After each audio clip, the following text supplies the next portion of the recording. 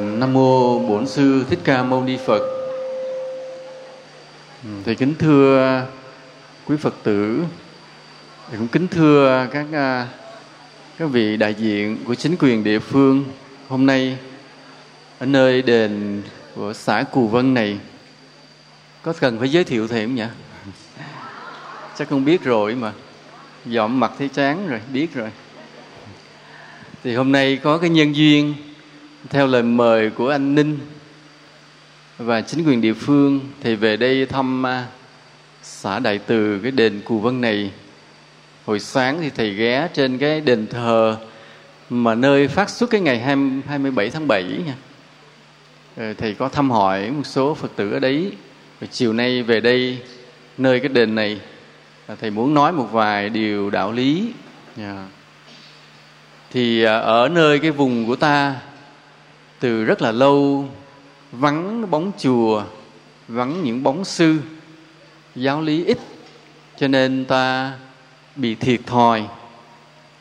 Nhưng mà trong thời đại này thì giáo lý có thể đi đến bằng nhiều ngõ. Ta cố gắng tiếp nhận được chánh pháp của Phật để tu học, mà cho cuộc đời mình cái công đức, cái phúc đức được tăng trưởng. Vì con người ta hơn nhau chỉ một chữ phúc mà thôi. Tại sao người đó giàu, tại sao kẻ kia hèn? Cũng chỉ bởi vì cái người phúc hơn, người phúc kém. Nên sống ở trên đời, cái người khôn ngoan không phải là người đi tìm cái thủ đoạn, cái tranh hơn thua, mà chính là người biết đi tìm cái phúc. Tu làm sao để được nhiều phúc, hành làm sao để lấy được nhiều công đức, mà chính nhờ mình có phúc, có đức như thế, đời mình sẽ hạnh phúc ở kiếp này và những kiếp về sau. Rồi gia đình mình, con cháu mình lại phát đạt lâu dài. Nó chỉ hơn thua nhau là chữ phúc. Tuy nhiên, chúng ta không đủ cái trí tuệ để biết hết những điều bí ẩn của trời đất. Nên vì vậy, ta thường hay lễ kính thần thánh để nhờ sự độ trì, chứ chính mình nhiều khi phạm sai lầm. Nhưng mà ta có hai cái nguồn tâm linh để ta nương tựa, ta thờ kính.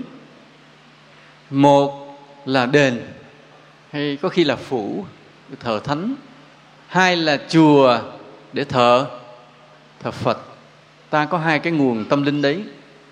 Cái nguồn tâm linh mà thờ thần, thờ thánh á, nó gắn với cái lịch sử của dân tộc ta từ nghìn xưa. Cho nên những vị thần thánh đó là tượng trưng cho cái tâm linh của riêng dân tộc ta, mà nếu nói nhỏ hơn là của riêng địa phương ta. Ví dụ như một vị thần đó trông coi cái khu vực ở đó, chỉ khu vực đó thôi, qua tỉnh khác thì mất thiên, không linh nữa.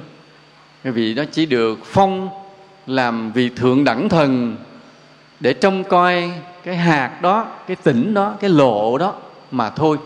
Qua khu vực khác là của một vị thần khác. Còn Phật là một cái đạo lý trùm hết cả vũ trụ, chẳng riêng của trái đất này.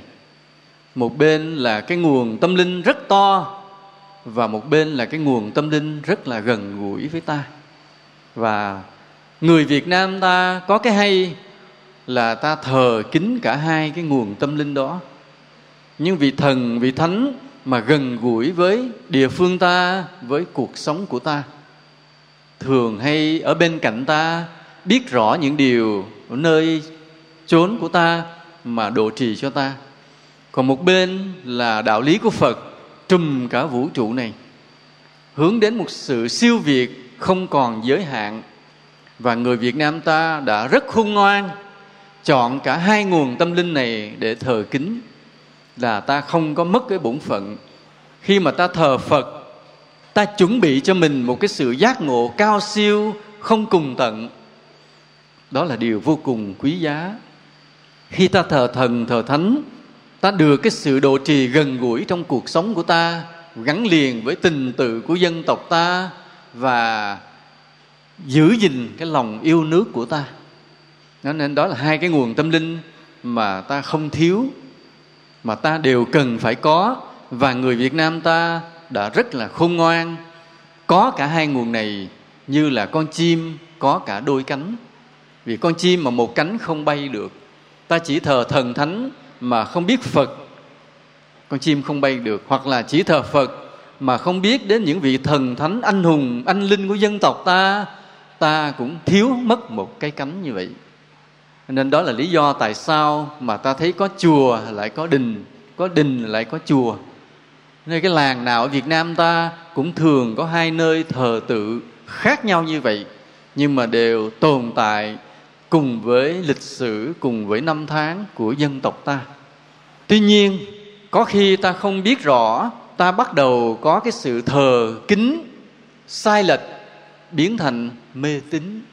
Mà khi đã thành mê tín rồi, ta thờ cúng một cách sai lầm, ta ứng xử một cách sai lầm, ta sống một cách sai lầm, không đem lại cái phúc đức cho ta, mà lại đem sự phiền phức cho xã hội, khiến cho nhà nước rất là lo lắng.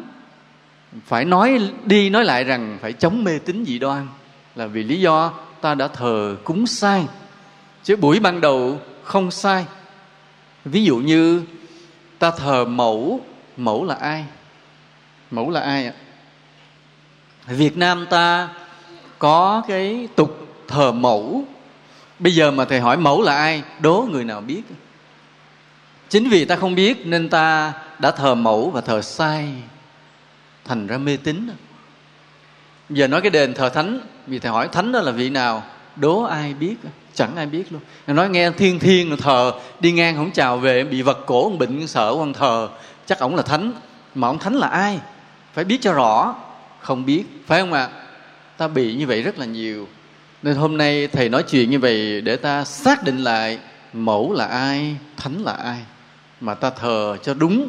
Mà khi đã biết rõ thờ đúng thì cái việc thờ kính của ta là đem đến cho ta phúc đức. Còn nếu không biết rõ, thờ kính sai thì ta không có phúc, chỉ rơi vào mê tín, hao tiền tốn của, không được gì cả, và ta chỉ bị lợi dụng mà thôi.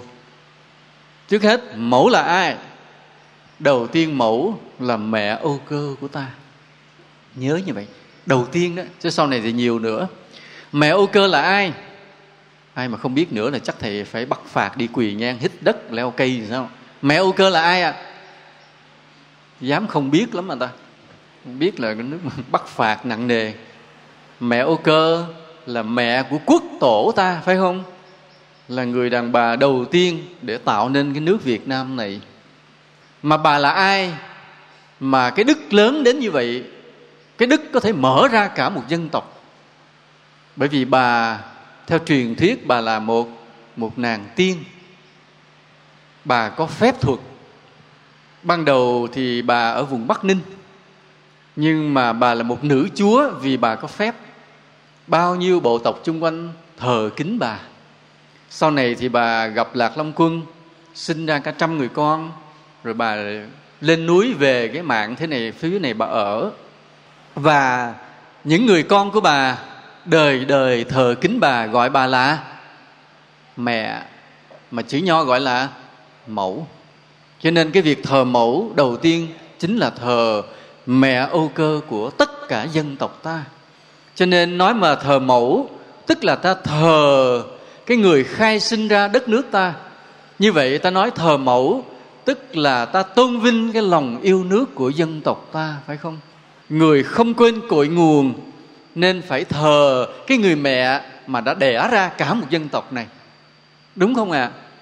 Và bà là người mà đầu tiên mà tạo nên việc gia tăng dân số khủng khiếp. Từ một mình bà sinh ra gần cả 100 người con, và ngày nay là gần 100 triệu người con của bà. Nếu mà thời đại này thì bà chỉ được sinh mấy người? Gái hay trai? Chỉ 2 là đủ. Nhưng mà thời xưa bà đã sinh rất nhiều và đã sinh ra cả một dân tộc này. Nên đầu tiên cái sự thờ kính đối với bà chính là ta tôn vinh lòng yêu nước. Khi ta đến ta quỳ, ta lạy trước tượng mẫu, Trước hết ta đừng nghĩ tới cái sự linh thiêng gì cao siêu mà để trở thành mê tín. Khi ta quỳ xuống ta lạy mẫu thì ta hãy nhớ điều gì? Đây là tổ quốc tôi, đây là đất nước tôi. Ta lạy mẹ tức là ta lạy cả cái hồn thiên sân núi của cái đất nước mình. Ta lạy mẹ là ta lạy cả một chiều dài dân tộc suốt 4.000 năm hơn. Biết bao nhiêu anh hùng đã đứng lên giữ gìn xây dựng cái giang san này. Biết bao nhiêu người đã ngã xuống, đổ xương đổ máu xuống đất nước này, để cho ngày hôm nay cây cỏ xanh tươi, để cho ngày hôm nay con cháu đứng lên dựng một đất nước Việt Nam mà sánh vai cùng năm châu bè bạn. Nên vì vậy, trước hết cái việc thờ mẫu, ta đừng nói đến chuyện linh thiêng, mà hãy nói rằng là tình yêu tổ quốc. Nói trước như vậy. Và khi người nào hiểu được mẫu như vậy thì người này không có mê tín. Thầy nói như vậy, quý Phật tử có thấy đúng không ạ?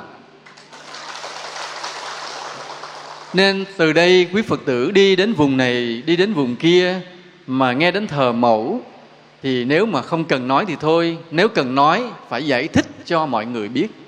Mẫu không phải là một người vô danh mà tự nhiên hễ thiên rồi ta cứ thờ nối nhau mà thờ. Mà mẫu chính là mẹ Âu Cơ của tổ quốc ta. Rồi sau đó, trong suốt quá trình dựng nước và giữ nước, rất nhiều người phụ nữ Việt Nam đã oanh liệt, oai hùng mà góp công bảo vệ giữ gìn tổ quốc này. Ví dụ như ai nữa ạ? Hai bà Trưng, ai nữa? Bà Triệu, ai nữa? Ỷ Lan Thái Hậu, phải không? Hoặc là Linh Từ Hoàng Thái Hậu. Rồi sau này ai nữa? Nhiều lắm. Nhiều người mẹ Việt Nam anh hùng. Nhà nước ta phong là mẹ Việt Nam anh hùng, có chữ mẹ đó, cũng là mẫu đó. Cho nên khi ta thờ mẫu, ban đầu chính là mẹ Âu Cơ, nhưng mà cái nghĩa lớn hơn là tất cả những người phụ nữ Việt Nam đã anh hùng, đã oai hùng mà góp công vào việc xây dựng đất nước này. Vậy những vị mẫu đó có linh không? Có linh không ạ? Không biết có linh không? Mà thấy lại nói bậy nói bạ là về nhà bệnh. Có những vị lâu quá đã tái sinh đầu thai vào kiếp khác rồi, nên không còn tồn tại. Nhưng có những vị không đi đầu thai, vẫn ở cái cõi cao siêu ở trên, mà nhìn ngó xuống dân tộc này, theo dõi dân tộc này để mà độ trì cho con cháu của mình. Tất cả chúng ta đều là con cháu của các mẹ cả. Ví dụ như khi ta nói tới hai bà Trưng, ta cúi đầu kính ngưỡng. Ta nói đến bà Triệu, ta nói đến Ỷ Lan, vân vân, rất nhiều phải không? Những người phụ nữ Việt Nam oai hùng. Có những người đã đầu thai, có những người chưa đầu thai, vẫn thường theo dõi dân tộc này. Trong cuộc chiến tranh mà kháng chiến vừa rồi, có những người mẹ Việt Nam hy sinh cả những núm ruột của mình, đưa con lên đường đi vào chiến trường chiến đấu, ở nhà vò võ, một thân một mình, vậy mà còn tiếp cơm, tiếp gạo cho chiến sĩ. Những cái tấm gương sự hy sinh đó là không bao giờ nói hết. Nó tạo thành cái hồn thiêng của dân tộc. Nên ta phải hiểu mẫu linh thiêng không phải vì tự nhiên có người đàn bà nào linh mà ta phải thờ cả. Mà cái linh thiêng này nó từ cái khí phách của một con người lúc còn sống, đã sống một cách oai hùng vẻ vang, thì chết mới làm thần làm thánh. Chứ không tự nhiên mà có một người thần thánh linh thiêng. Ta hãy nhớ điều này. Cái gì cũng có nhân có quả. Một người sống bình thường không bao giờ có chuyện chết cái tự nhiên hiển thánh mà có phép, có thuật cả. Họ phải sống một cuộc sống oai hùng, khí phách, chết mới làm thần làm thánh được. Cho nên khi ta thờ một vị mẫu hay thờ cái đền mẫu, thì không phải là thờ cái hiện tại mà vị đó linh thiêng, mà ta kính thờ cái đời sống của vị đó lúc chưa chết. Vị đó sống rất là lẫm liệt, hiên ngang, oai hùng, bất khuất, mà đầy công lao với đất nước này, thì chết mới làm mẫu làm thánh cho ta thờ. Chứ không bao giờ có cái chuyện sống bình thường chết đi làm thánh. Ví dụ như tất cả chúng ta ngồi đây, mình nhắm rồi mình chết có làm thánh được không? Có ai chết làm thánh giơ tay lên cho thầy biết á, để giờ thầy lạy từ từ. Nên do đó khi mà ta hiểu như vậy thì khi ta kính lễ mẫu, ta không bị rơi vào mê tín. Còn ta không hiểu điều này, mỗi một lạy của ta là một lần mê tín chồng chất thêm. Khi lạy mẫu, trước hết đó là mẹ Âu Cơ đã sinh ra cả dân tộc này. Khi ta lạy mẫu, ta phải hiểu rằng những cái vị mẫu, những người mẹ của Việt Nam anh hùng mà ta đang thờ được hiển linh như vậy là bởi vì cái đời sống của người đó trước khi chết rất là vĩ đại. Nhớ như vậy. Mà cái vĩ đại của người đó có khi ta không biết, có khi sử không ghi, có khi truyền thuyết quên kể. Nhưng chắc chắn rằng vị này có một đời sống trước khi mất rất vĩ đại, thì khi chết mới làm mẫu. Chứ không bao giờ có một mẫu ở đâu ngang xương xuất hiện mà bắt mình thờ. Nhớ như vậy nha. Cho nên khi ta thờ kính ai là thờ cái công nghiệp của người đó đã để lại cho đất nước, chứ không phải thờ cái sự linh thiêng vô cớ. Nhớ như vậy. Rồi bây giờ thánh cũng vậy. Thánh bây giờ là người nam nha. Hồi nãy thầy có xem, thầy thấy đề Thượng Đẳng Từ, tức là một cái đền thờ của một vị thần thượng đẳng.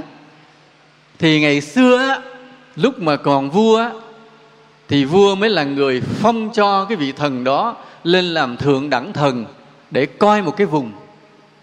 Mà rất là hay nha. Ví dụ như có một ông quan, ông tốt, khi ông mất thì vua không cho ông nghỉ trong cái cõi vô hình, mà vua làm cái chiếu phong cho ông, sắc phong cho ông về cái vùng đó. Ví dụ như về vùng Thái Nguyên làm thượng đẳng thần, để mà trong cái cõi vô hình bảo vệ cả cái vùng Thái Nguyên này. Và sự thật là điều đó có. Thế vị đó chết rồi, cái về đây làm thần, dân thờ một cái ngôi đền, và cái ngôi đền đó rất linh. Cái người nào đi ngang mà không biết cúi lạy là bị bệnh liền. Hoặc là ta có những việc khó khăn trong đời sống, ta đến khấn, các ngài sẽ giúp đỡ ta. Và đặc biệt mỗi khi có giặc xâm lược, xâm phạm bờ cõi ta, thì ngoài những chiến sĩ ta phải cầm gươm, cầm súng chiến đấu, thì những vị thần trong cõi đó cũng phụ giúp ta chiến đấu để chiến thắng. Mà không phải từ đời xưa đâu, cả những cuộc kháng chiến gần đây cũng vậy.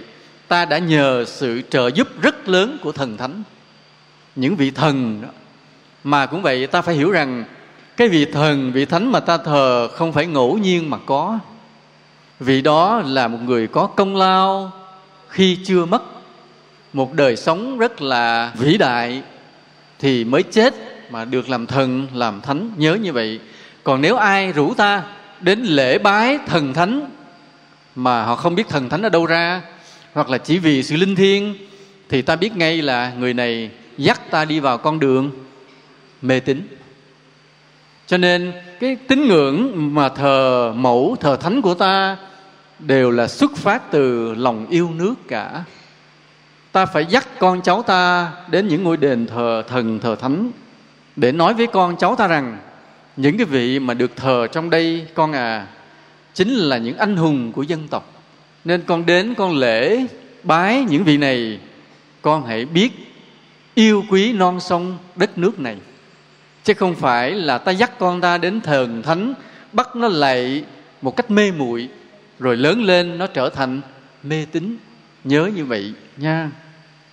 Con người ta lại có một cái nhu cầu thế này, là nhu cầu tiếp xúc với thần thánh. Ví dụ nghe nói rằng cái đền thờ Cù Vân này linh thiêng, có nhiều chuyện lạ xảy ra. Cái người dân ta tò mò, không biết vị đó là ai, vị đó ban bố dạy bảo những điều gì. Ta có cái tò mò. Tức là con người từ xưa đến nay đều có cái khuynh hướng tò mò, muốn tiếp xúc với thần thánh. Có đúng không ạ? Có những người nói rằng tôi nằm mộng thấy thần báo mộng thế này thế kia. Bây giờ làm cách nào để ta tiếp xúc được với thần thánh ạ? Có cách nào? Ai biết? Chỉ trừ những bậc đắc đạo, họ có mở được cái đạo nhãn cao siêu, họ mới nhìn thấy được vị thần ở trong đó là ai. Họ có thể nói chuyện tiếp xúc được với vị thần đó, và họ biết vị thần đó rất là rõ. Còn bình thường cái người phàm như chúng ta, ta không thấy, không biết. Không thấy, không biết, nhưng ta cứ rất tò mò và muốn nghe lời những vị thần thánh mà ta thờ đó các vị là ai, các vị nói gì, đúng không ạ? Và muốn để tiếp xúc như vậy, ta làm cách nào? Làm cách nào? Ta có một cách rất hấp dẫn là đồng bóng. Ta tin rằng vị thần đó nhập vào một cái xác nào đó, rồi mới phán bảo điều này, phán bảo điều kia, và ta tin răm rắp. Nhưng mà ta tin như vậy đúng không à? Đúng không? Ai nói tin như vậy là sai, giơ tay lên thầy coi. Thầy muốn kiểm tra cái trí tuệ của mọi người một chút. Phân nửa giơ tay, rồi để xuống. Ai tin rằng vị thần đã nhập xác vào để phán dạy điều này điều kia là đúng, giơ tay lên thầy coi. Có mấy người giơ tay lên lật đật thụt xuống. Những người mà không đồng ý cái việc mà thần thánh nhập xác phàm là những người có trí tuệ. Vì sao? Đây thầy kể một câu chuyện thế này. Khi Đức Phật năm 80 tuổi, bắt đầu Ngài báo trước 4 tháng với các đệ tử. Ngài nói rằng 4 tháng nữa Như Lai sẽ nhập Niết Bàn. Lúc đó Ngài còn rất khỏe mạnh.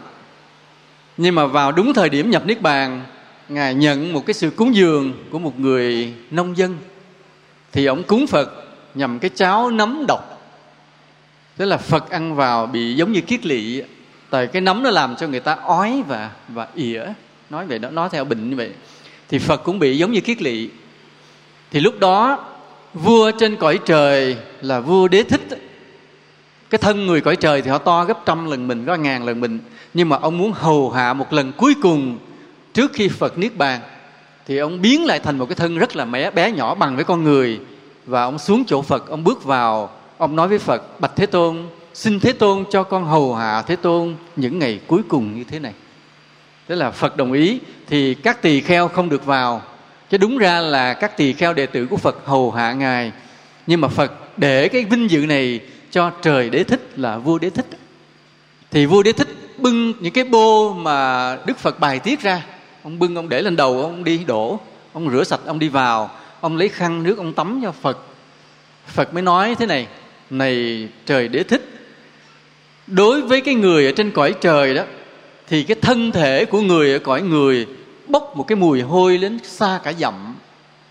Phật dĩ nhiên là không bị đâu, nhưng mà bình thường là bị. Bây giờ ta ngửi lên tay ta thấy thơm không? Thơm không ạ? Thơm, phải không? Nhưng mà nếu cái người cõi trời họ đi ngang ta, họ bịt mũi lại liền. Tại người ta luôn luôn bốc ra mùi hôi. Đây là một sự thật đó. Ví dụ như bây giờ ta nhìn xuống cái loại cấp nhỏ hơn ta là con chó, dù tắm gì tắm, người nó vẫn hôi, vẫn có cái mùi của nó. Ví dụ con bò, ta lấy nước xà bông ta rửa kỳ cọ, rồi ta ngửi cho kỹ, nó vẫn có mùi hôi. Vì cái loài giống đó thấp hơn ta, nên ta thấy nó hôi. Còn ta thấy ta thơm. Nhưng mà cái người ở cõi thánh á, thì lại ngược lại, thấy ta hôi. Bởi vì ta là một loài giống thấp hơn họ. Cho nên khi mà trời Đế Thích xuống hầu hạ Phật, Phật có hỏi một câu đó. Trời Đế Thích mới nói thế này: Thế Tôn, đối với con là một bậc thầy vô thượng, con có đem hết thân mạng muôn đời để cúng dường Thế Tôn cũng chưa xứng đáng. Huống hồ là giờ phút Thế Tôn sắp nhập Niết Bàn, không bao giờ con lại còn có thể nhìn lại được Thế Tôn nữa. Cho nên bất cứ cái gì của Thế Tôn đối với con đều là tôn, là quý. Cho nên Thế Tôn không phải bận lòng. Thế là ông cứ hầu hạ Phật cho tới khi Phật nhập Niết Bàn luôn. Đó. Cái câu chuyện cảm động như vậy. Thì bây giờ cũng vậy. Bây giờ nếu mình là con người, rồi mình có một con chó, muốn nhập vào con chó đó để mình sủa gâu gâu, có ai chịu không à? Có ai chịu không? Dứt khoát không nha. Có ông thánh nào chịu nhập vô mình không? Dứt khoát không. Nhớ nha, đây là công thức, đây là nguyên lý. Không bao giờ có chuyện ông thánh nhập mượn xác phàm. Bởi vì xác phàm này rất là ô uế. Ai nói chữ ô uế, người đó rất giỏi. Đúng như vậy. Đối với thần thánh, thân xác con người là cực kỳ ô uế. Không bao giờ thần thánh chịu mượn xác phàm. Nhưng mà tại sao lâu lâu ta thấy có chuyện nhập, vong nhập? Có thấy không ạ? Có rất nhiều. Những người đang sống bình thường bỗng bị vong nhập vào, cái họ ứng xử khác, họ cư xử rất là khác lạ.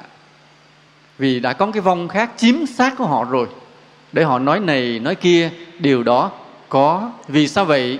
Vì cái vong đó không phải là thánh, cái vong đó cũng chỉ là phàm phu.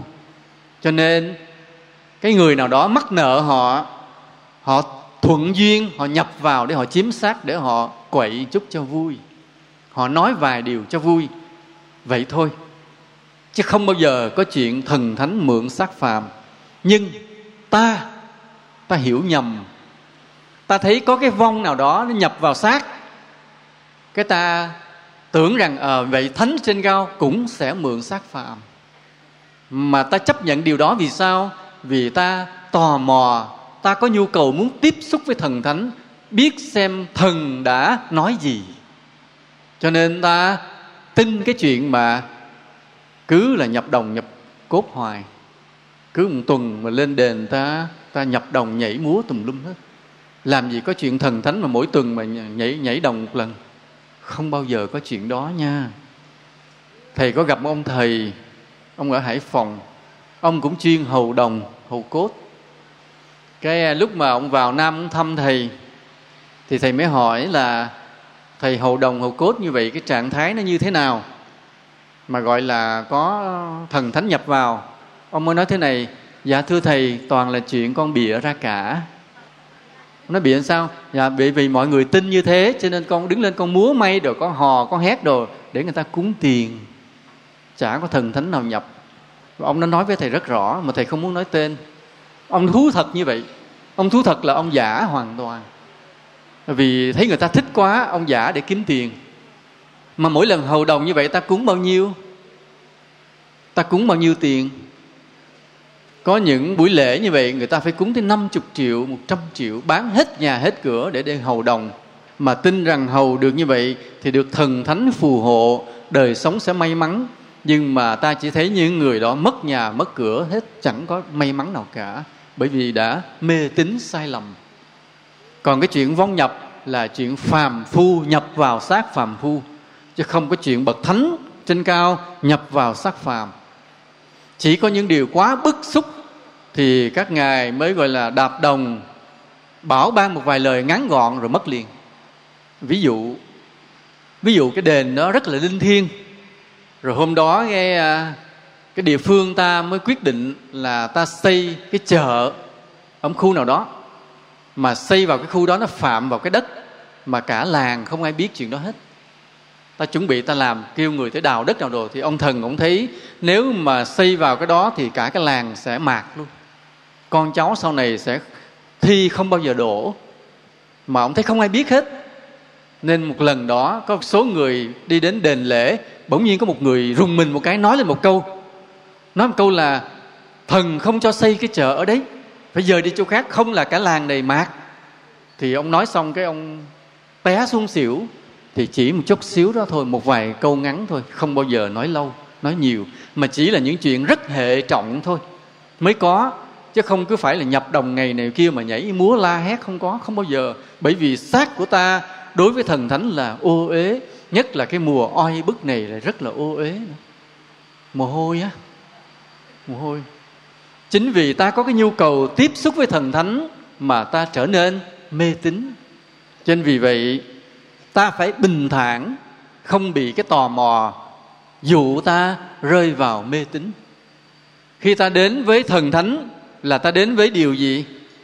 Lòng yêu nước nha. Ta biết rằng những vị này lúc sống rất vĩ đại, có nhiều công lao với đất nước. Ta kính các ngài là kính cái điều đó. Ta học nơi các ngài là học cái điều đó. Và ta nguyện rằng ta sống như các ngài đã sống, là phục vụ cho nhân dân, phục vụ cho đất nước. Thì tự nhiên ta sẽ được các ngài phù hộ độ trì. Chứ không thể nào mà ta sống ích kỷ, chỉ biết lo cho mình, rồi lại tới đền thờ thần thánh mà cầu xin đủ thứ chuyện mà các ngài độ cho ta. Không bao giờ có chuyện đó. Không bao giờ có chuyện đó. Các ngài làm điều gì cũng xem cái đức của người đó thôi. Các ngài có phò trì cho ta cũng xem cái đức của ta trước. Các ngài thấy cái người đó biết lo cho làng, cho nước, sống một đời sống vị tha, không có ích kỷ, không hơn thua. Chung quanh ai cần gì mình giúp được, mình ráng giúp. Thì cái người mà có đức như vậy đó, đến với các ngài độ trì cho may mắn liền. Con cái học hành thi đỗ, mọi chuyện được may mắn phát đạt, vì cái người đó sống có đức. Khi ta đến với thần thánh là phải hiểu là như vậy. Thầy nhắc lại một điều, ta thờ kính Ngài, tức là ta thờ kính lòng yêu nước. Ta thờ kính Ngài, tức là ta kính trọng cái đời sống vĩ đại của Ngài. Lúc Ngài chưa mất, Ngài đã vì dân vì nước. Ta học nơi Ngài cũng là học cái lối sống đó, là sống vì dân vì nước. Nhớ như vậy là đủ rồi. Đôi khi ta có những chuyện bế tắc mình không tự giải quyết được, thì ta cầu nguyện sẽ được linh ứng. Ví dụ như một người nông dân chỉ có gia tài là 2 con trâu, nghĩa là sáng ra 2 con trâu trong chuồng biến mất. Lúc mà hỏi ông công an nói tôi cũng mất luôn 2 con trâu, chứ đừng có hỏi tôi nữa. Nói là không biết ở đâu tự nhiên mất luôn. Giờ ta biết cầu kiếm ở đâu à? Bây giờ đi tìm ở đâu? Đi tìm ở đâu? Đi tìm nó giấu chân coi nó đi về đâu, phải không?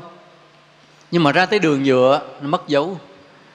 Đường đất nó còn in dấu, tới đường nhựa mất dấu. Người ta đi tìm ở đâu? Hãy lên đền mà tìm.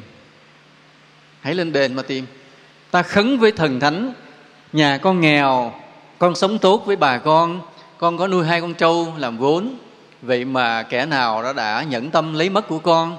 Xin thần thánh chỉ giúp cho con để con tìm lại được. Rồi ta sẽ tìm được. Thần thánh sẽ phò hộ cho ta liền. Vì sao vậy? Vì ta sống tốt. Ta thờ kính Ngài đúng mức, không mê tín, thì ta tìm được ngay. Còn ta thờ kính Ngài mà mê tín thì cầu gì cầu, Ngài không phò độ. Nhớ như vậy nha. Nhớ như vậy. Bây giờ giống như thầy vậy đó. Bây giờ thầy có 2 người đệ tử. 2 người đều thương thầy giống nhau.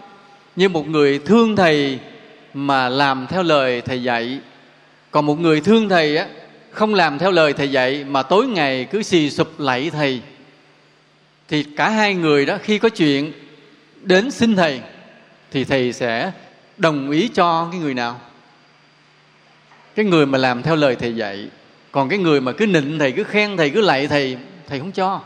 Tại cái người này thương thầy sai, đúng không ạ? Thầy không cho. Bây giờ nói bây giờ thưa thầy, con muốn đi thọ giới để lên giới tỳ kheo. Nhưng mà một người đó thì làm theo lời thầy dạy, thầy nói được, thầy cho con đi thọ giới tỳ kheo. Còn một người nói là thương thầy, tối ngày khen thầy, nịnh thầy, gặp ai cũng khen thầy, rồi gặp thầy thì quỳ lạy, nhưng mà chẳng bao giờ thực hành lời của thầy dạy. Thì xin thầy cho con thọ giới tỳ kheo, thầy không cho. Nói thôi khoan, con tu lại cũng chưa được. Nên cùng thương thầy mà một người thầy cho, người thầy không cho. Thì bây giờ dân ta cũng vậy. Ta lên thờ thần, thờ thánh, nhưng mà có người xin thì thánh cho, có người xin thánh không cho. Lý do tại sao? Là vì cái người mê tín thì thánh cầu xin, thánh không cho. Còn cái người không mê tín, cầu xin thánh cho liền. Đúng không ạ? Đúng như vậy đó. Cho nên vì vậy, ta kính thờ thánh không có nghĩa là ta nịnh thánh. Ta kính thờ thánh là ta sống như là thánh đã sống. Lúc sống, các vị đó sống hết lòng vì dân vì nước. Thì bây giờ ta cứ bắt chước các ngài, ta sống hết lòng vì dân vì nước. Thì ta cầu điều gì, thánh sẽ cho ta điều đó. Cứ tin như vậy nha, mà sống cho tốt. Bây giờ thế này, ta sống trên đời, ta muốn khổ hay muốn sướng à? Muốn sướng phải không? Có ai muốn khổ không? Không. Đó, rõ ràng là như vậy. Nhưng mà để được sung sướng thì ta phải làm sao? Để được sung sướng ta phải làm sao? Muốn được sung sướng thì mỗi người sẽ tìm mỗi cách khác nhau. Có người á thì tìm cách lừa gạt, chiếm đoạt của người khác làm của mình. Có đúng không ạ? Có cái người làm nghề đó, nói ngon nói ngọt, dụ dỗ người ta, rủ người ta chơi hụi, mượn tiền người ta không trả, giả vờ dụ người ta hùng vốn làm ăn, rồi nói là bị lỗ vốn là lấy mất của người ta. Tức là dùng cái thủ đoạn lừa gạt để lấy của người khác làm của mình. lấy tiền của người khác làm tiền của mình, lấy cái niềm vui của người khác biến thành niềm vui của mình. Thì như vậy có bền không ạ? Không bền, sau này phải trả quả báo rất là đau khổ bù lại. Đó là một cách thứ nhất, cách này không hay chút nào. Cách thứ hai là có người muốn sung sướng bằng cách là làm ăn chăm chỉ, tằn tiện, tiết kiệm. Cách này được không ạ? Cách này khá được phải không? Sống trên đời mình sống chân chính, lo làm ăn kiếm tiền, tằn tiện, không hoang phí, thì lần lần mình sẽ có cái mái nhà ấm cúng nha, có một đời sống tươm tất. Như vậy cũng tạm, nhưng mà có lớn không ạ? Không lớn được. Cái sung sướng nó bé lắm, vì ông bà mình đã nói đại phú do thiên, tiểu phú do cần. Đại phú do thiên nghĩa là sao? Cái người mà giàu lớn là do trời cho. Tiểu phú do cần, tức là cái người giàu nhỏ là do cần cù siêng năng. Thì cái việc mà ta cần cù siêng năng cũng đem đến cho ta một cái đời sống ấm no, chút chút thôi, không nhiều lắm. Thì đây là cái giải pháp thứ hai. Nhưng mà người này cũng là người tốt, không vi phạm pháp luật, không vi phạm đạo đức. Đúng vậy. Bây giờ một cách nữa, cách thứ ba nữa là ta muốn sung sướng, ta muốn có tiền nhanh, chứ đi làm mà kiểu tằn tiện chăm chỉ nó coi bộ nó chậm quá. Ta tìm cách có tiền cách khác nhanh hơn là bằng cách đánh bài hay đánh đề. Được không ạ? Rất là nhanh nha. Rất là nhanh. Rất là nhanh là sao? Chỉ cần một cái ván bài là ta có tiền của người khác biến thành của mình liền. Và cũng chỉ cần 10 ván bài là ta bán luôn nhà, đi ở đợ luôn. Cách đó rất là nhanh. Ta thử chưa ạ? Chắc ở đây chưa ai thử. Tại nếu thử giờ này không có ngồi đây, mắc đi ở đợ làm ô xin ở đâu rồi, phải không? Cho nên cái người mà muốn làm giàu, muốn đi tìm sự sung sướng nhanh chóng qua cái cờ bạc thì sẽ rất là nhanh. Ván đầu tiên mình lấy được tiền người ta liền, và 10 ván sau người ta lấy nhà mình luôn. Có ai muốn thí nghiệm không ạ? Có ai muốn thí nghiệm không? Có ai muốn thí nghiệm thì mở sòng bài làm liền. Thấy ngay nha, 10 ván là ta mất cái nhà ngay. Có một cách nữa, cách thứ tư là ta không muốn mình khổ, muốn đời mình được sung sướng bằng cách cầu xin thần thánh phù hộ. Có không? Ở đây có không? Ở đây có hết, tất cả hầu hết đều. Ai cũng có. Nghĩa là ai cũng cầu xin thần thánh phù hộ. Cái cách này về luật pháp ta có vi phạm luật pháp không? Cũng không. Về đạo đức ta có vi phạm đạo đức không? Dường như cũng không. Nhưng mà về trí tuệ ta có vi phạm không? Có, vì đó là mê tín. Ta muốn sung sướng bằng cách cầu nguyện, đó là điều không có trí tuệ lắm. Là vì sao vậy? Là bởi vì khi ta cầu nguyện thần thánh để gia hộ cho ta điều này điều kia, thì xin thưa đó là sự vay mượn của thần thánh. Mà vay mượn thì phải trả. Vay mượn như thế nào?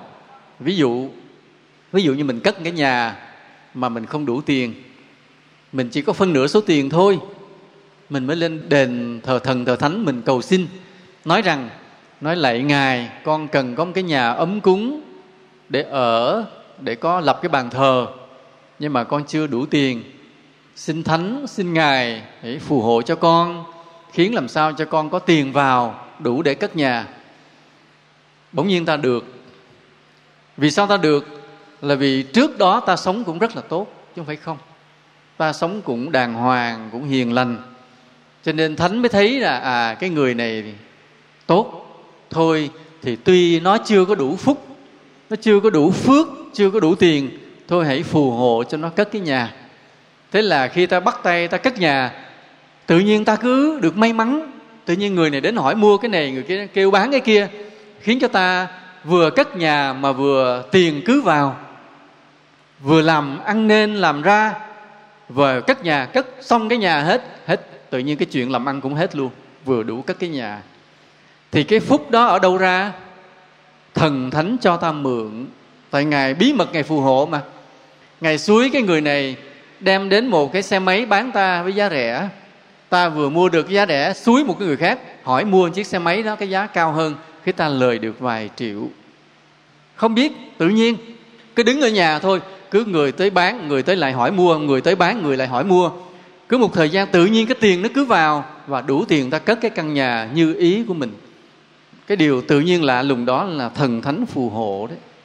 Nhưng mà phù hộ ta được căn nhà rồi, nghĩa là ta mắc nợ Ngài. Ta mắc nợ Ngài, ta trả bằng cách nào? Trả bằng cách nào? Có phải ta quay con heo đem đến lễ tạ không? Có không? Có đó nha. Có nhiều người đã lễ tạ bằng cách đó. Thánh có ăn hết con heo không? Mà Thánh có thèm ăn heo của ta không? Nhớ Thánh không có thèm ăn heo của ta đâu nha. Ta cúng xong ta lạnh, ta đem xuống ta mổ ta ăn thì có, chả có Thánh nào ăn động miếng nào đâu. Cho nên cái mà cúng thần thánh khôn nhất là cúng heo, cúng gà. Đến chi vậy? Không mất miếng thịt nào, đem về ăn lại. Đó là cúng khôn nhất, không mất đồng nào, không mất miếng thịt nào hết. Và đó là một sự lễ tạ gian dối. Gian dối, nợ vẫn còn đấy. Nên nếu mà ta cầu thần thánh phù hộ để ta được cái gì đó, thì ta phải trả nợ bằng cách gì? Bằng cách gì? Ta phải làm rất nhiều việc phúc đức trong đời nha. Phải thương người, giúp đời rất nhiều. Đó là ta đền ơn thần thánh. Chứ không phải mua con heo đến mà lễ tạ Ngài rồi bưng nguyên con heo về, không mất một cái móng nào để ăn nha. Không có lễ tạ cách gian dối đó. Mà phải lễ tạ Ngài, đền ơn Ngài bằng một đời sống hết sức là thiện lành, giúp đời, giúp người thường xuyên. Nhớ như vậy. Cho nên cái việc phù hộ thần thánh của ta là cũng sẽ rất là đúng như vậy. Rồi có một người may mắn là được gặp Đạo Phật, tin vào nhân quả. Phật dạy ta nhân quả, gieo nhân nào được quả đó. Cho nên ta muốn đi tìm sự sung sướng trên đời, ta không lừa gạt, ta không đánh bài, ta không cầu xin vội vã, mà ta làm phúc, ta siêng năng làm phúc cả một đời, gieo nhân lành cả một đời. Đến khi mà cái nhân duyên đầy đủ, quả báo chín mùi, thì ta được vô vàn những điều may mắn đến với ta. Mà nó nhanh hay chậm ạ? Nhanh hay chậm? Rất chậm, đúng như vậy. Có khi cái điều ta làm phúc ở kiếp này mà qua tới kiếp sau ta mới được hưởng. Có khi đời bố làm phúc những điều này mà tới đời con, đời cháu mới phát lên được. Cho nên cái làm phúc, gieo nhân theo nhân quả rất là chậm, nhưng mà rất là bền, rất là chân chính. Đó. Nên trong cuộc sống này, ai cũng muốn xa điều khổ, gặp được những điều sung sướng. Nhưng mà trong đó có hai điều chân chính. Một là phải làm rất nhiều điều phúc, giúp đời, giúp người. Hai là phải cần kiệm, siêng năng, chăm chỉ mà làm ăn. Đúng như vậy phải không ạ? Bây giờ Thầy nói một cái điều này nữa, là cái tâm linh Việt Nam ta chỉ có hai nguồn tâm linh mà thôi. Một là cái gì? Một là cái gì? Thần thánh là những anh hùng của dân tộc ta, có lịch sử hẳn hòi, phải không? Hai là gì? Là Phật. Nhớ giùm thầy nha, nãy giờ thầy nói mà chưa thuộc bài đó, bây giờ thầy hỏi lại nha, không có được quên điều này. Tâm linh của dân tộc ta là mấy nguồn? Hai nguồn. Nguồn thứ nhất là gì? Ta thờ thần thánh, chính là những anh hùng của dân tộc ta mà có lịch sử hẳn hòi, phải không? Nguồn tâm linh thứ hai là gì? Phật. Nhớ ta có hai nguồn. Ngoài ra đều là coi chừng, cảnh giác. Ví dụ có một cái đạo bỗng nhiên nổi lên là đạo Ngọc Phật Hồ Chí Minh. Quý Phật tử có nghe chưa ạ? Có nghe. Có soạn kinh soạn kệ đầy đủ. Đến mới hỏi thầy, thầy mới nói thế này: lúc mà sinh thời, lúc mà còn sống, Bác Hồ là ai? Bác Hồ có bao giờ nói mình là Phật không? Không. Bác Hồ nói mình là ai? Chủ tịch nước thôi, phải không? Thế giới phong tặng người là gì? Danh nhân văn hóa, chiến sĩ giải phóng dân tộc, phải không? Mà Ngài là một lãnh tụ vĩ đại của Việt Nam. Thế thôi, không nói gì nữa. Bác Hồ mất rồi, ta gán cho Bác Hồ làm Phật thì thật là oan cho Bác Hồ. Không có cơ sở. Tại những văn kiện, những lời dạy, những bút tích Bác Hồ để lại đầy đủ hết. Không có những văn kiện, bút tích nào mà nói về tôn giáo nhiều, cũng không xưng mình là Phật. Bây giờ việc mà xưng Bác Hồ là Phật là việc của người sau, gán vào, đặt thêm, không có thật. Sáng nay Thầy lên trên cái đền thờ 27 tháng 7 á, Thầy thắp nhang cho Bác. Thì bất ngờ Phật tử chỉ Thầy bên cạnh có đền thờ Phật. Thì vào thì lễ Phật. Thì bước ra thì mới nói chuyện với mọi người một chút. Thì mới nói thế này. Thì nói đây cũng là đền thờ Bác Hồ, như là nhiều cái đền thờ Bác Hồ rải rác trong cả nước mà Thầy có dịp viếng thăm.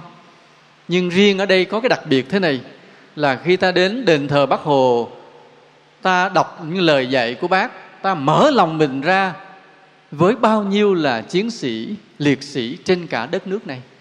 Còn các đền thờ khác ta vào chỉ có biết Bác Hồ mà thôi. Nhưng ở đền thờ này ta vào với Bác Hồ, ta phải mở lòng yêu thương, biết ơn bao nhiêu là anh hùng liệt sĩ của cả nước đã nằm xuống cho quê hương này đứng lên. Nhưng đặc biệt khi mà Bác Hồ họp ở đây để tuyên bố lấy cái ngày 27 tháng 7 làm ngày thương binh liệt sĩ, Bác chọn ngay cái đền thờ Phật. Thầy hỏi cái đền thờ Phật có bao giờ? Nói có cả nhiều trăm năm trước, không còn ai nhớ nữa. Sao Bác không chọn cái nhà thờ? Sao Bác không chọn một khu đất trống không có gì hết, mà Bác lựa đúng người có cái đền thờ Phật? Bác mới tuyên bố làm ngày 27 tháng 7. Ẩn ý của Bác muốn nói gì? Ẩn ý Bác muốn nói gì ạ?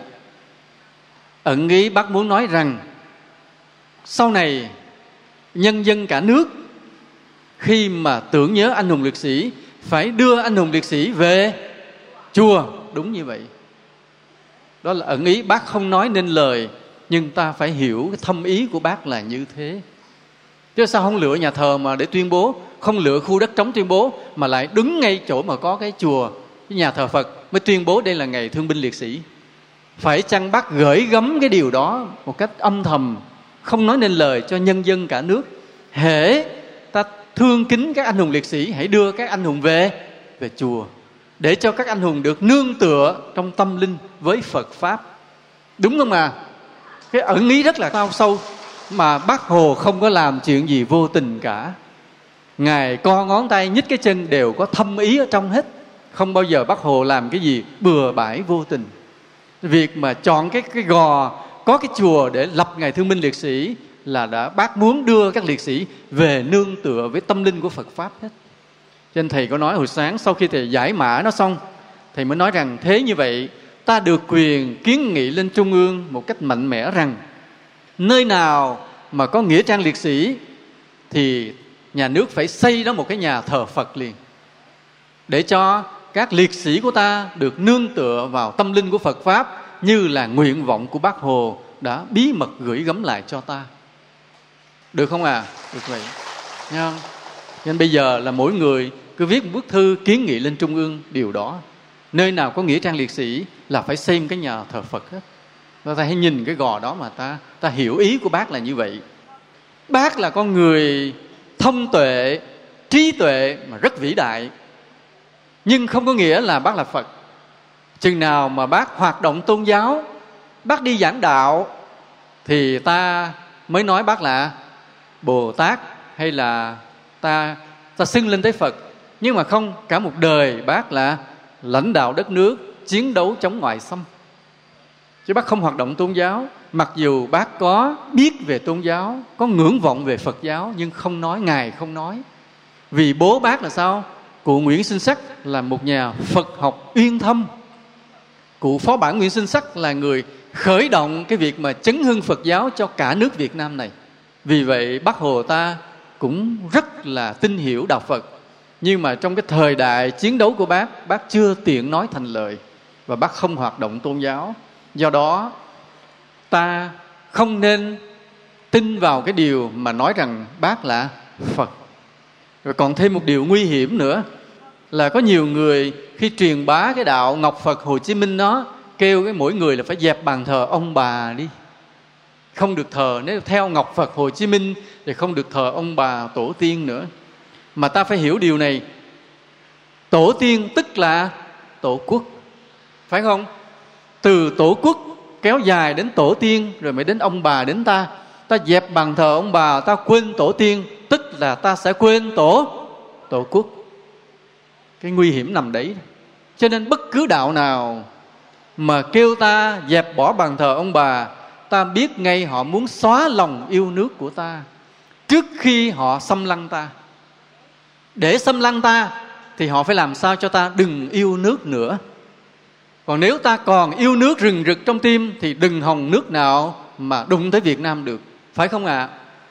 Và cũng vậy, tại sao Thầy bị nhiều người ghét? Tại sao? Vì Thầy hay nói về lòng yêu, Thầy hay nói về lòng yêu nước.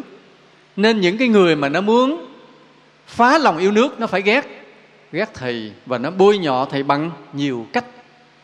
Cho nên hễ mà nghe ai nói xấu Thầy thì quý Phật tử phải biết rằng cái người đó chống lại cái gì? Chống lại lòng yêu nước mà Thầy đã rao giảng. Nhớ như vậy. Cho nên những cái đạo Thầy không tiện nói tên, mà cứ xúi cái người theo nó phải bỏ bàn thờ ông bà, ta biết ngay cái đạo này nó có cái đường dây tổ chức ở phía sau để muốn hủy diệt cái lòng yêu nước của ta trước khi nó xâm lăng ta. Cho nên vì vậy ta dứt khoát không theo nó, mặc dù có khi nó mượn danh tới Bác Hồ Chí Minh của ta. Nhớ như vậy nha. Nên đây là điều ta phải xác định. Ta chỉ có hai nguồn tâm linh của dân tộc mình. Một là, quên rồi, thần thánh, phải không? Là những anh hùng của dân tộc ta có lịch sử hẳn hòi. Hai là Phật, rồi đủ rồi. Còn cái gì phát sinh thêm, ta phải xét lại rất là kỹ lưỡng. Nhớ như vậy nha. Bây giờ thế này nữa. Khi một người mà sống một đời sống tốt đẹp, tu hành chân chính, thì người đó cái phúc tăng lên dần dần theo tuổi tác. Càng già thì càng đẹp. Nhớ như vậy. Cho nên muốn biết là ta tu hành có chân chính hay không, ta sống một đời có tốt đẹp hay không, thì ta cứ nhìn vào gương mỗi ngày. Cứ mỗi ngày nhìn vào gương thấy ta đẹp dần lên, thì biết rằng ta đã sống một đời tốt đẹp, ta tu hành một cách chân chính. Còn nếu nhìn gương mà thấy mặt ta càng già thì càng xấu, thì biết rằng ta đã đi sai đường, tu sai và sống ích kỷ. Đó, cái nhìn gương mặt thôi là đã biết thôi, chứ không cần nhìn đâu xa. Vậy như vậy quý Phật tử nhìn gương thấy mình lúc này đẹp hay xấu? Đẹp hay xấu ạ? Nếu mà ta thấy mình xấu quá thì sao? Ta phải ráng mà gì? Đi thẩm mỹ hả? Thẩm mỹ viện không phải. Không phải là thấy mình xấu là ráng đi thẩm mỹ nha, mà ráng mà tu cho đúng. Bởi vì tu sai lại xấu tiếp. Nhưng làm sao tu cho đúng? Cái vấn đề là làm sao tu cho đúng, sống cho tốt mới là vấn đề. Sống cho tốt thì ta dễ thấy, nhưng mà tu cho đúng thì rất là khó, vì nó thuộc về vấn đề tâm linh. Cho nên cái người nào mà tu theo tâm linh, mà đi con đường tâm linh đúng, thì phúc người đó tăng lên, và người đó góp phần làm cho xã hội đất nước này phát triển. Còn nếu cái người nào mà đi con đường tâm linh sai, thì phúc người đó sẽ giảm xuống, và người đó góp phần làm cho đất nước này cũng đi xuống luôn. Nhớ là như vậy đó. Nên vì vậy ta phải hết sức sáng suốt mà chọn con đường tâm linh chân chính để đi theo. Nhớ như vậy nha. Chứ đừng có dại khờ chọn một lối đi tâm linh sai lầm để rồi tự hủy hoại cuộc đời ta, mà ta góp phần làm phiền toái cái đất nước ta luôn. Bị cái mê tín mà ta gieo rắc sẽ làm phiền toái cái đất nước này luôn. Và đất nước ta cũng bị kìm hãm lại, không phát triển được bởi cái sự mê tín đó. Giống như ở Nam Mỹ có một cái quốc gia gọi là Maya. Cái dân tộc đó khá văn minh. Khi người ta tìm lại, có những đền đài, những kim tự tháp rất to, có những con đường lát đá cực đẹp mà qua mấy nghìn năm rồi vẫn chưa hư. Đường nhựa ta làm mấy bữa là đi là có ổ gà ngay. Còn họ làm không được có nhựa, chỉ bằng đá lát thôi, mà mấy nghìn năm qua vẫn nguyên vẹn. Những ngôi đền tháp cao sừng sững, nhưng dân tộc đó biến mất, nền văn minh đó bị hủy diệt mất luôn. Lý do tại sao? Thì các nhà sử học, các nhà khảo cổ học mới đi tìm. Cuối cùng họ đào lên được một cái hố to hơn cả một cái vùng khu vực lớn này, dưới đó toàn đầy xương người, sọ người. Và họ đi tìm tiếp những cái dấu tích, họ mới biết rằng cái dân tộc đó đã có một cái hủ tục cực kỳ man rợ như thế này. Những năm mà họ mất mùa lương thực thì họ mới đi đánh vào các dân tộc khác. Họ bắt người về, họ cắt đầu lấy máu mà tế thần linh. Máu đổ như suối. Và họ nói rằng họ phải đổ máu nhiều như vậy, đổ máu người nhiều như vậy thì thần linh mới no và cho họ trúng mùa, trúng màng. Cái quan niệm như vậy đúng hay sai? Quá sai lầm và quá ác độc. Và cái nhân quả đó nó trả giá là cả một dân tộc bị hủy diệt luôn, nền văn minh bị xóa sổ biến mất luôn. Đó là do tà kiến sai lầm, tâm linh sai lầm, một dân tộc biến mất luôn. Cũng giống như vậy, năm 1979 ta đem quân qua ta giải phóng Campuchia luôn, thì thế giới mới la lên là Việt Nam xâm lăng Campuchia.